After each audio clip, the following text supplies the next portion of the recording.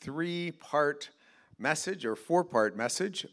This is the fourth part, looking at the coming into the world of the Lord Jesus. And I get to talk about Jesus. Now, what's really fun for me about this, Shama back there might remember it. She's sitting next to Katie.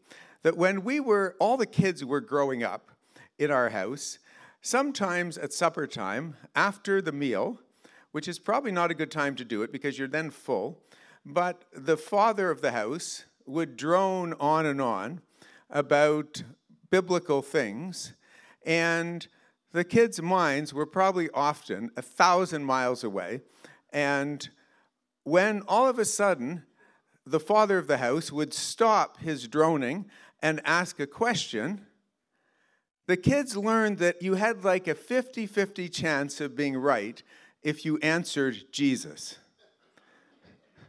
So that was just the safest way to respond. You probably didn't get in trouble. What I have to talk about today is Jesus. And I do this with joy, with excitement, and it is, in a certain sense, one of the easiest messages to prepare. At the same time, I have this huge sense of inadequacy. It's how do you convey?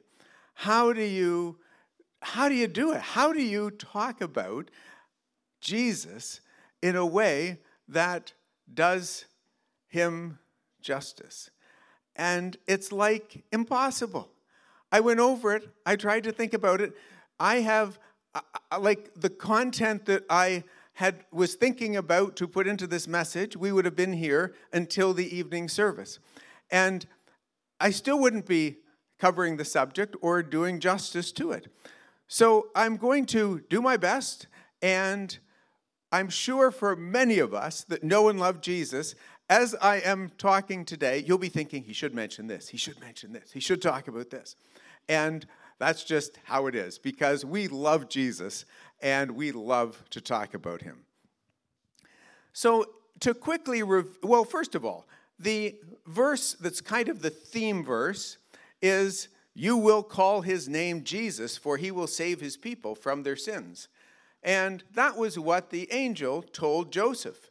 Joseph was instructed, this is what he was to call this child when the child was born. It was a declaration, and Jesus really at its core means God saves. And Jesus was coming into the world to save sinners. So there's the declaration, you will call his name Jesus. If we scroll back in our series, we will remember speaking about the prophetic inauguration of Christ, all the thoughts, and Chris went through that where we read some of the scriptures that had to do with Christ's, the predictions of his coming, or the prophecies that spoke of his coming, and how the nation of Israel longed for their Messiah to come. And then we had Keith talk to us about Jesus' incarnation and that time of freedom, joy, of new life that he now offers. You remember that Keith took us through some of the tracing down the line of Mary and of Joseph, also looked at that anticipation or that waiting. I had the chance to review Keith's slides afterwards. He sent them to me for me to actually have a look at. And Keith, in his slides, had enough for a whole series. We just got the surface.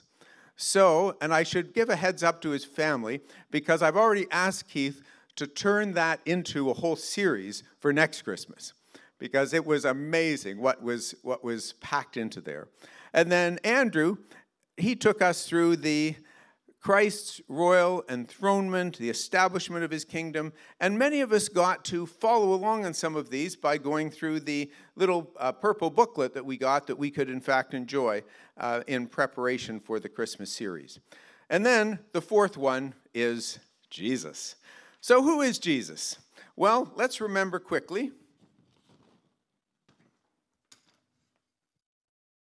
what the prophets said, and what the angels said, what the wise men said, and then, of course, what God the Father himself says as to the Lord Jesus. So in the prophet Isaiah, we've read these verses already, but I want to just go back briefly over them again.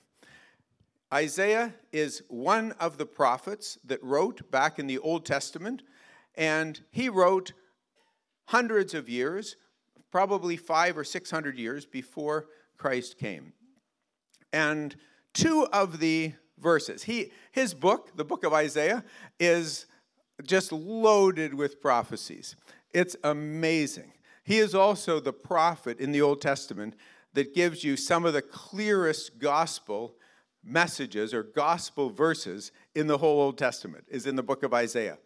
I actually, in my preparation for this message, I started reading some of them in Isaiah, and time was going by, and I was just getting more and more immersed. And I had to sort of say, wait a second, if you've got a whole message to prepare, you can't just immerse yourself in this. But the prophet Isaiah is amazing, and these are two of them. The first one from Isaiah chapter 7, it says, "The Lord himself will give you this sign. Look, the virgin will conceive a child. She will give birth to a son and will call him Emmanuel," which means God is with us. One of the most incredible, most amazing signs, but it speaks back to, it reflects back on who Jesus is. He is the Son of God. God is his Father.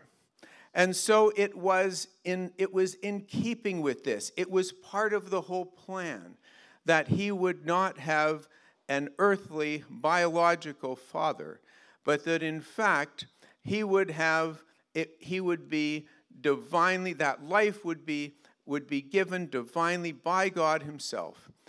Mary, it is very touching, and it was mentioned by one of the earlier speakers, I can't remember which one now, that Mary was, when she was told that she would be the mother of the Messiah, she didn't question it in terms of, was it true?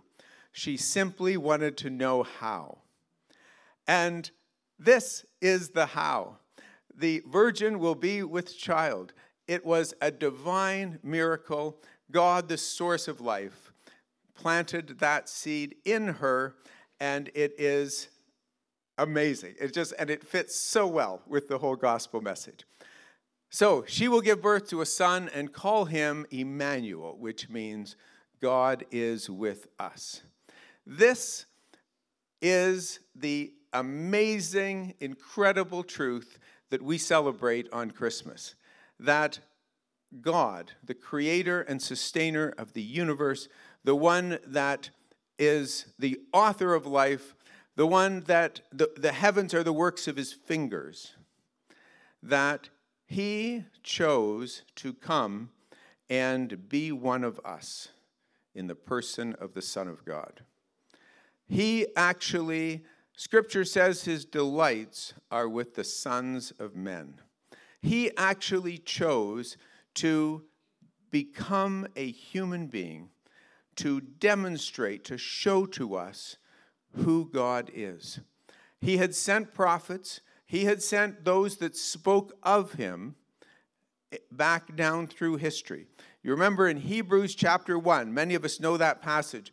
God, who at sundry times and in divers manners spoke in time past to the fathers by the prophets, in these last days he has spoken unto us in the person of the Son. This is what the incarnation is. He became flesh. He became one of us. Instead of speaking through others, now God was here in the person of the Son. God with us, Emmanuel. And then the second one from Isaiah, this child, for a child is born to us, a son is given to us. The government will rest on his shoulders, and he will be called Wonderful Counselor, Mighty God, Everlasting Father, and Prince of Peace. Wonder at the accuracy of Scripture. This is written hundreds and hundreds of years before Christ came. But watch the wording. For a child is born to us, a son is given to us.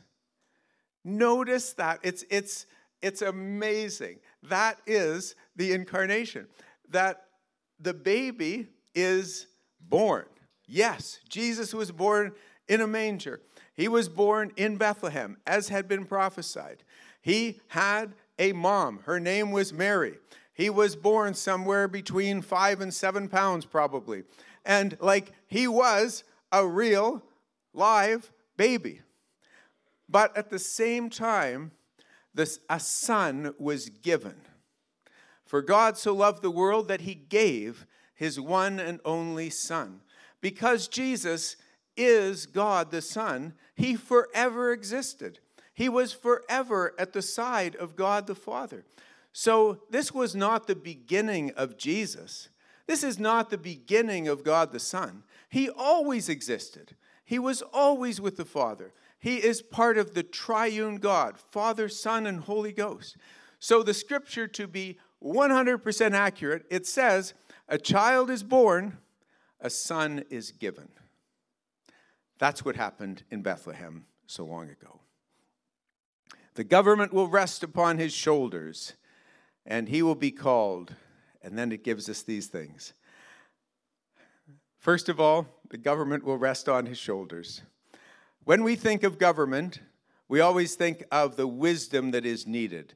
There are so many pressures. There are so many conflicting things. You picture anyone in a position of high office, and they've got challenges, even if they're always trying to do the right thing. We also know that governments rise and fall. They are unstable at best. But Scripture says of the increase of his government, there will be no end. The Lord Jesus is King of kings. He is Lord of lords. He is the one that controls and reigns over everything. Here's some deep theology for you today. No matter what you are struggling with, no matter what you are facing, the one who is King of kings and Lord of lords, he is never in a position where he says, oh shoot, what do I do now? Isn't that true? I like thinking about that.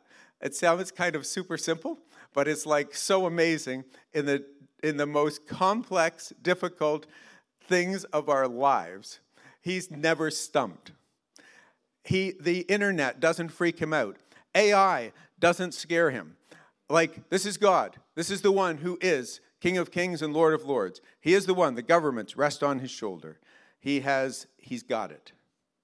And for us who come to know him, he is that wonderful counselor. He is that one we can always go to for wisdom.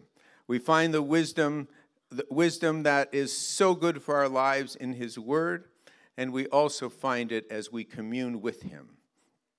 He is mighty God, and we have spoken of that. He is everlasting Father. It has given me great comfort over years in my life to read the verse in Hebrews that says, our fathers disciplined us as they thought best, but he for our profit. Every one of us sitting in this room that is a father knows that we've screwed up. We have made mistakes. In our family, I'll reference our family probably a few times today because we were just together with them all yesterday. So Jessica is one of our daughters. Jessica was an amazingly easy child to raise. I punished her once in her growing up, and guess what? It was for something that her sister had done. Our fathers disciplined us as they thought best. He for our profit. You have an everlasting Father, and he never makes a mistake. He always deals with us with wisdom and with love. And the Lord Jesus is the Prince of Peace. The Lord Jesus, this world needs peace. In our earlier service this morning, we were speaking of the peace that only Jesus can bring. Jesus will bring, when he comes back to set up his kingdom, he will bring peace to this earth. But now he can and does bring peace in our hearts as we trust in him.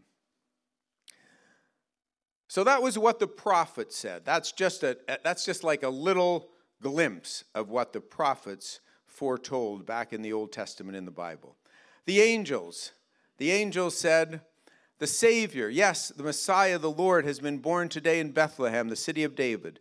You will recognize him by this sign. You will find a baby wrapped snugly in strips of cloth, lying in a manger. Suddenly the angel was joined by a vast host of others, the armies of heaven, praising God and saying, Glory to God in the highest heaven, and peace on earth to those with whom God is pleased. I was sharing in the earlier service as I meditated on this verse, it jumped out at me that I pictured this moment in time. All the prophecies had spoken of this time when Christ would come into the world. All the angels must have wondered, how could this be? They knew the Lord Jesus as the Son of God. They knew him as the one that sustained all things, the one who had absolute power and authority and control. And he is going to become this baby. You can imagine the mystery for the angelic host to ponder this. And so there comes this moment in time. They're out doing what the angels are doing. They're about serving. They're about coming alongside of mankind. And all of a sudden, there's a call that goes out. I pictured it like in the hospitals. If you've been in a hospital, all of a sudden you hear code something. And I don't know what the code is, but there's certain codes that when they go over the PA, all of a sudden, all the professionals, whatever, drop whatever they're doing, and they're running to room 263 or whatever it is where that code is. Guess what? There was a code that went out through the angelic host. Drop whatever you're doing. It doesn't matter. I'm God. I've got it. You're supposed to be right there, right then, to be part of that group worshiping because Christ is coming into the world. That was what the angels said. The wise men. Jesus was born in Bethlehem in Judea during the reign of King Herod. About that time, some wise men from eastern lands arrived in Jerusalem asking, Where is the newborn King of the Jews? We saw his star as it rose, and we have come to worship him. And the star that they had seen in the east guided them to Bethlehem. They entered the house and saw the child with his mother Mary. They bowed down and worshipped him. Then they opened their treasure chests and gave him gifts of gold, frankincense, and myrrh. This in itself was prophetic. If you go back to Isaiah 60, you see that the gold and the frankincense was already foretold, that in fact, this is what they would be bringing. We suspect that gold seems to symbolize in Scripture often kingliness, riches. It also signifies purity. You notice it in the ark and in the tabernacle. You have things overlaid with gold or covered with gold, especially in the holiest. It is a symbol of that purity and that holiness and that which characterizes a king.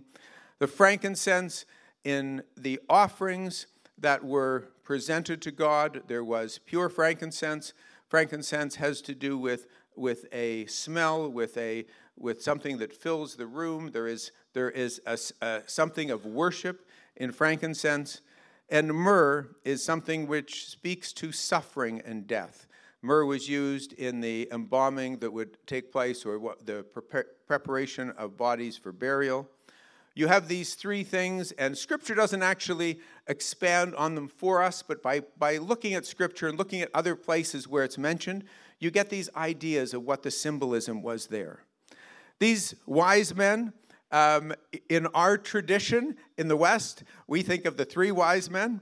In some of the other Christian traditions, there are actually 12 wise men. So don't get too hung up on the three. We know that that the three gifts are mentioned. We also don't, probably it didn't happen actually in the stable the same night that the birth was happening and that the shepherds came. This appears to have happened actually sometime later, probably when Jesus was between 1 and 2 years old. But the important part of this is that these wise men see a baby or a young child and they bow down and worship. We had some young children in our family bash yesterday. None of them caused, in the remotest part of my thoughts, the thought to bow down and worship. They were actually quite a pain. But this is baby Jesus. And picture it, just grasp it, that these wise men travel, follow a star, and they bow down and worship. Wise men and wise women still bow down and worship to Jesus. And then we have the Father himself. At the beginning of Jesus' ministry in Matthew's Gospel, chapter 3, a voice from heaven that said, "This is my dearly beloved Son, who brings me great joy." The Father declares himself who this one is, the Lord Jesus. I want to now take this and make it really personal. I want to talk to you about my Savior, the Lord Jesus. When we speak of Christmas, when we sing the songs together, we can talk about it as if it is a belief, as if it is a religion, as if it is something that we come to know and come to appreciate and that we respect in our family traditions. But the story of the cross, the story of Jesus, is a very personal story. If we keep it only as a tradition, we have lost, we have missed the meaning and the reality of who Jesus is. There is a hymn that I just love, and I want to walk through it as part of of this message today.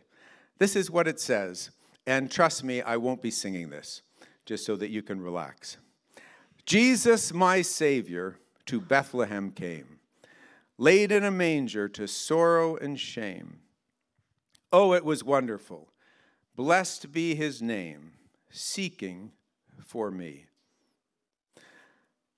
Jesus came to seek and to save that which was lost. When Jesus came into the world 2,000 years ago, when he was born into that manger, he knew that in 1956, a guy named David would be born in a hospital in Toronto and that he would need a Savior. He knew that I would grow up sinning as I went. He knew that everything in my heart would naturally rebel against God. He knew that I would want to kill my brothers many times. I have 3 of them. He knew that I needed a Savior. And so 2,000 years ago, Jesus, I knew I was going to have trouble with this. To talk about it generally is okay. When you talk about it personally, it gets you. That he came 2,000 years ago, but he knew that I was going to need a Savior. And so he came to Bethlehem. He came to show me what God was like. He came to show me that God, who created me, loves me. And that he wants to have a relationship with me. He wants to save me. He wants to bring me into his home. And so he came seeking, looking for me. The Son of Man came to seek and to save that which was lost. That's why he came. Yes, he came to save the world. Yes, he came to save you. But what's most important to me is that he came to save me. Is that okay for me to say that? Like, I like you guys. I love you guys. But what's really important is he came to save me. When I was just a young boy, 6 or 7 years old, I accepted Jesus Christ as my Savior. I realized that he had died for me. That it wasn't just for everybody, but it was actually for me. And I believed in my heart that he died for me on Calvary's cross. And when I did, my sins were washed away, and I became one of his children. I became someone that was redeemed with the precious blood of Christ. That is what you and I have in common who know and love and follow Jesus. And if you don't yet know Jesus as your Savior, the Lord Jesus came to this earth 2,000 years ago as a baby, seeking for you. He came because he loves you. And he wants you to know also the forgiveness of sins, to know that you have a living, loving Savior.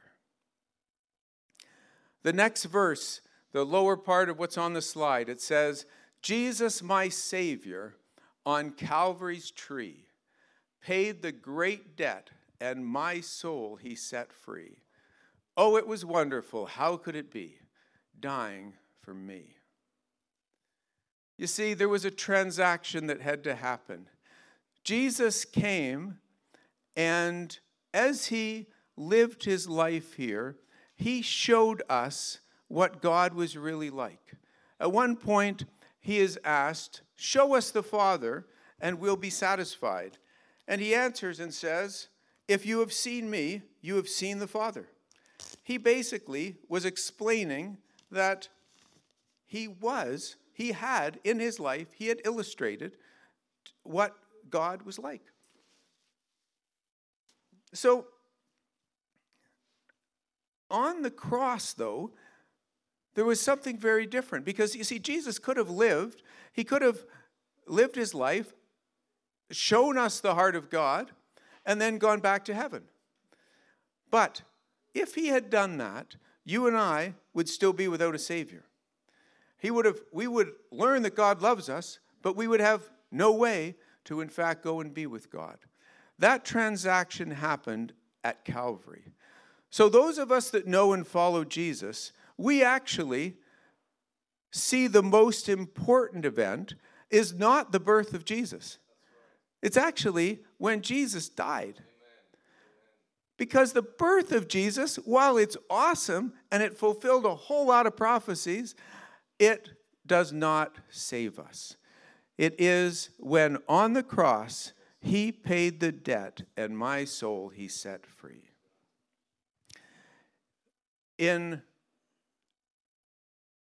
Scripture, there are many, many verses that help us to understand this, that help us to kind of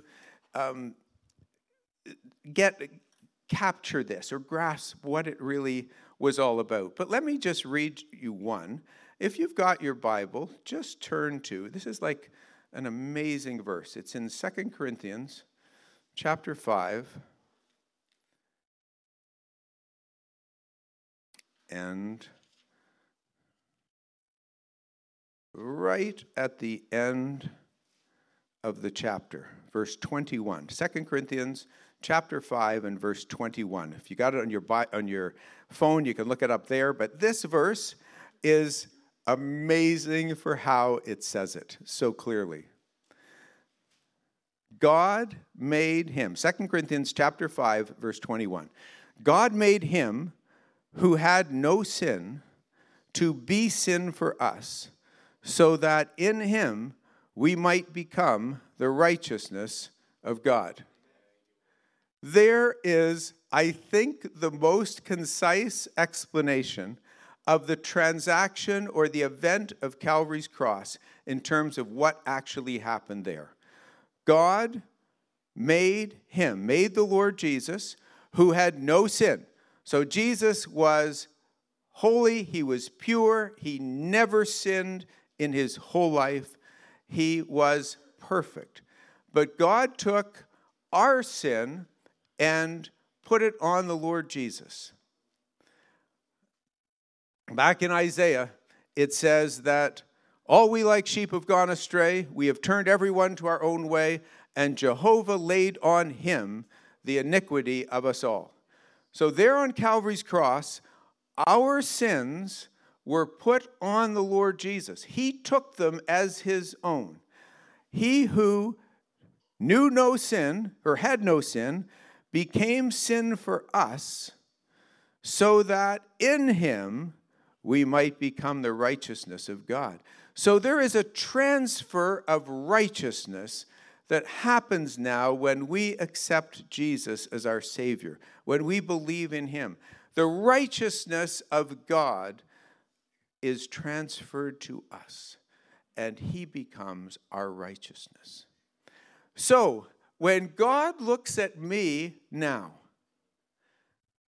the guy that grew up with all the hatred and all the anger and all the bad stuff in my heart that any of us have, God looks at me and he says, he is righteous.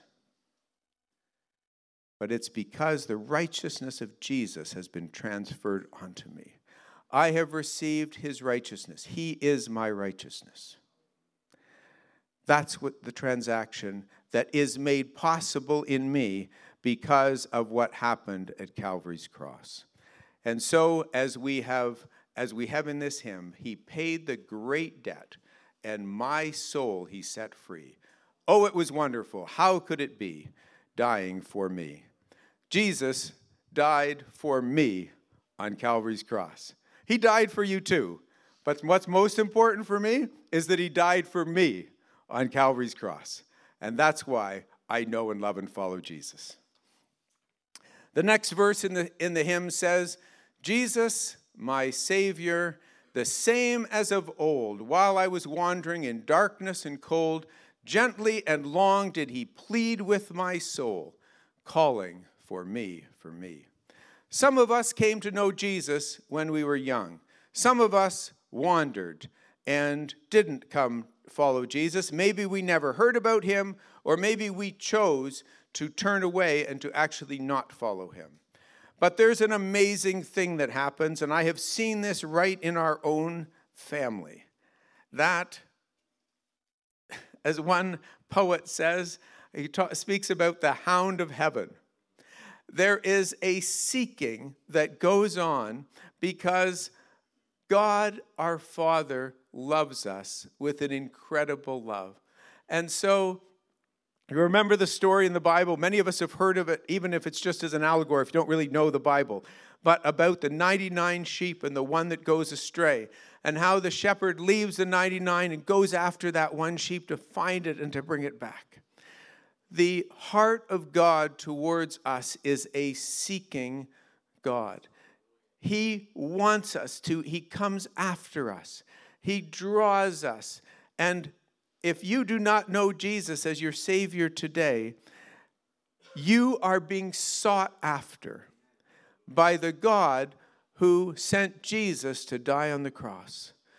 You are being sought after. He wants you. You are invited to come. So it says, he's the same Savior, the same as of old, and when we're wandering in darkness and cold, gently and long did he plead with my soul, calling for me. Many of us look back in our lives and we see that shepherd's heart in the heart of God seeking for us and seeking for us. And I would encourage my brothers and sisters, if there are those in your circle that even as you meet with them for Christmas, even as you sing Christmas carols or hear them playing on the radio, that loved one of yours still doesn't know and follow Jesus, I say to you, remember, he is a seeking God, and he continues to seek. He continues to go after. And we have seen it at my grandfather. 6 weeks before he died, he finally accepted Jesus. Now, he did say, what a fool I've been all my life, but he refused until 6 weeks before he died. The hound of heaven, the Lord Jesus himself, he seeks and saves that which is lost. That's the Savior that was born in Bethlehem's manger. Jesus, my Savior, shall come from on high. Sweet is the promise as weary years fly. Oh, I shall see him descend from the sky, coming for me. The Lord Jesus is coming again. The Bible says This same Jesus, the angels said this, this same Jesus, which is taken up from you into heaven, shall so come in like manner as you have seen him go into heaven. The Lord Jesus is coming back. In 1 Thessalonians 4, it says, the Lord himself shall descend from heaven with a shout, with the voice of the archangel, and with the trump of God, and the dead in Christ shall rise first. Then we who are alive and remain shall be caught up together with them in the clouds, and we will meet the Lord in the air. So shall we ever be with the Lord. Those of us that know and follow Jesus, he is coming back. Remember, he was born in the stable. He lived his life. He died on Calvary's cross. He rose again from the dead 3 days later. The Lord Jesus is a living, glorified Savior. He is now at the right hand of God. He is there as our advocate. He is there as our high priest. He represents us before God with his own blood that he offered at Calvary. But he is coming back. And for those of us that know and love him, that is crazy exciting. It is amazing to think that one day, perhaps today, the Lord Jesus will return. This world is crying out for peace. This world is getting to the point where they can't even figure it out. How are we going to ever have peace in our world?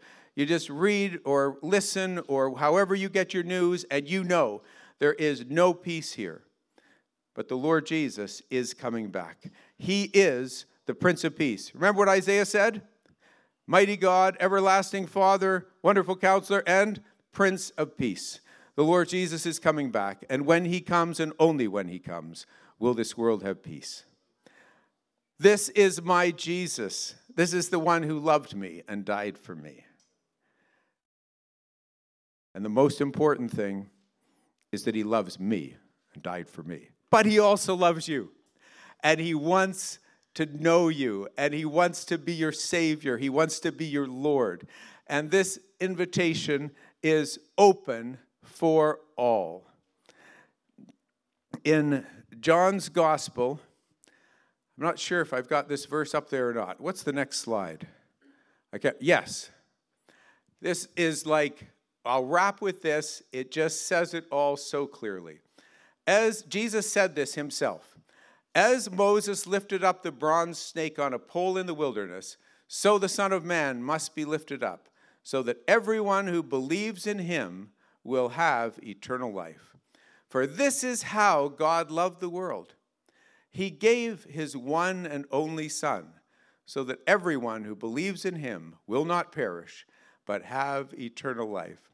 Jesus references back to an Old Testament story where a whole bunch of the Israelites had been bitten by snakes, which is a type of sin, and Moses was told, put a snake made out of brass on a pole. Do you know that we still have this as the symbol of medicine, the symbol of healing? You look all over the world. It seems like no matter where you are in the world, and you will see the pole with the snake on it. Guess where that comes from? It was in the Bible where God gave an example, an illustration of Jesus suffering for us on the cross, of him who knew no sin being made sin for us. That's what that is. That snake was put on the pole, and anyone who looked to it would live. And in that, you have this most amazing illustration of what Jesus asks or invites you to do today. If you have never looked to the Lord Jesus as your Savior, he says to you, just as there was that snake on a pole, and that snake with representing sin, representing us being bitten by sin, is a type of Jesus because he became sin for us. So, he then summarizes it in probably the best known verse in the whole world. For this is how God loved the world. He gave his one and only Son. Imagine this, Jesus saying this. He's speaking about himself, but he's illustrating, or he's teaching about the plan of salvation. So God, his Father, loved the world so much that he gave his one and only Son, which is him. He's the one saying it. So that everyone who believes. Take out that everyone and put your own name in if you've never done it before. So that when you, with your name in there, believe in him, you will not perish, but have everlasting life. If you do that today, you will celebrate Christmas this year in a very different way to what you have ever done before. Because then you will see the Christmas story not as a tradition, not as something that is passed down, not as something that you just hear in the songs sung during this time, but you will know that Jesus, and you would be able to sing then, Jesus, my Savior, to Bethlehem came. That he was living for me, dying for me, he's risen for me, and he's coming for me. I invite you to do that today. It is the greatest, the most important decision that you will ever make. It will change the course of your life as it has changed mine. It is a decision that I will never regret. In fact, I have not met people that have regretted deciding to follow Jesus. I have met many who regretted not deciding to follow Jesus sooner. This is your invitation. Receive Jesus as your Savior. You can pray to him right where you are. You can simply, quietly tell him that you receive him as your Savior. You believe that he died for you. And when you do so, your sins are forgiven and you are forever a child of God. Let's pray together. Father, we love you. We thank you. We know that this whole plan originated in your heart. It was the Father that sent the Son to be the Savior of the world. We thank you, Father, that in Jesus' coming, in that scene that we are picturing today in the manger, that it was Jesus, your Son, our Savior, that was come. And you did this because you wanted us to have salvation. You wanted us to have the righteousness of God. Father, we marvel at it. We're amazed. We know we've only scratched the surface today talking about it.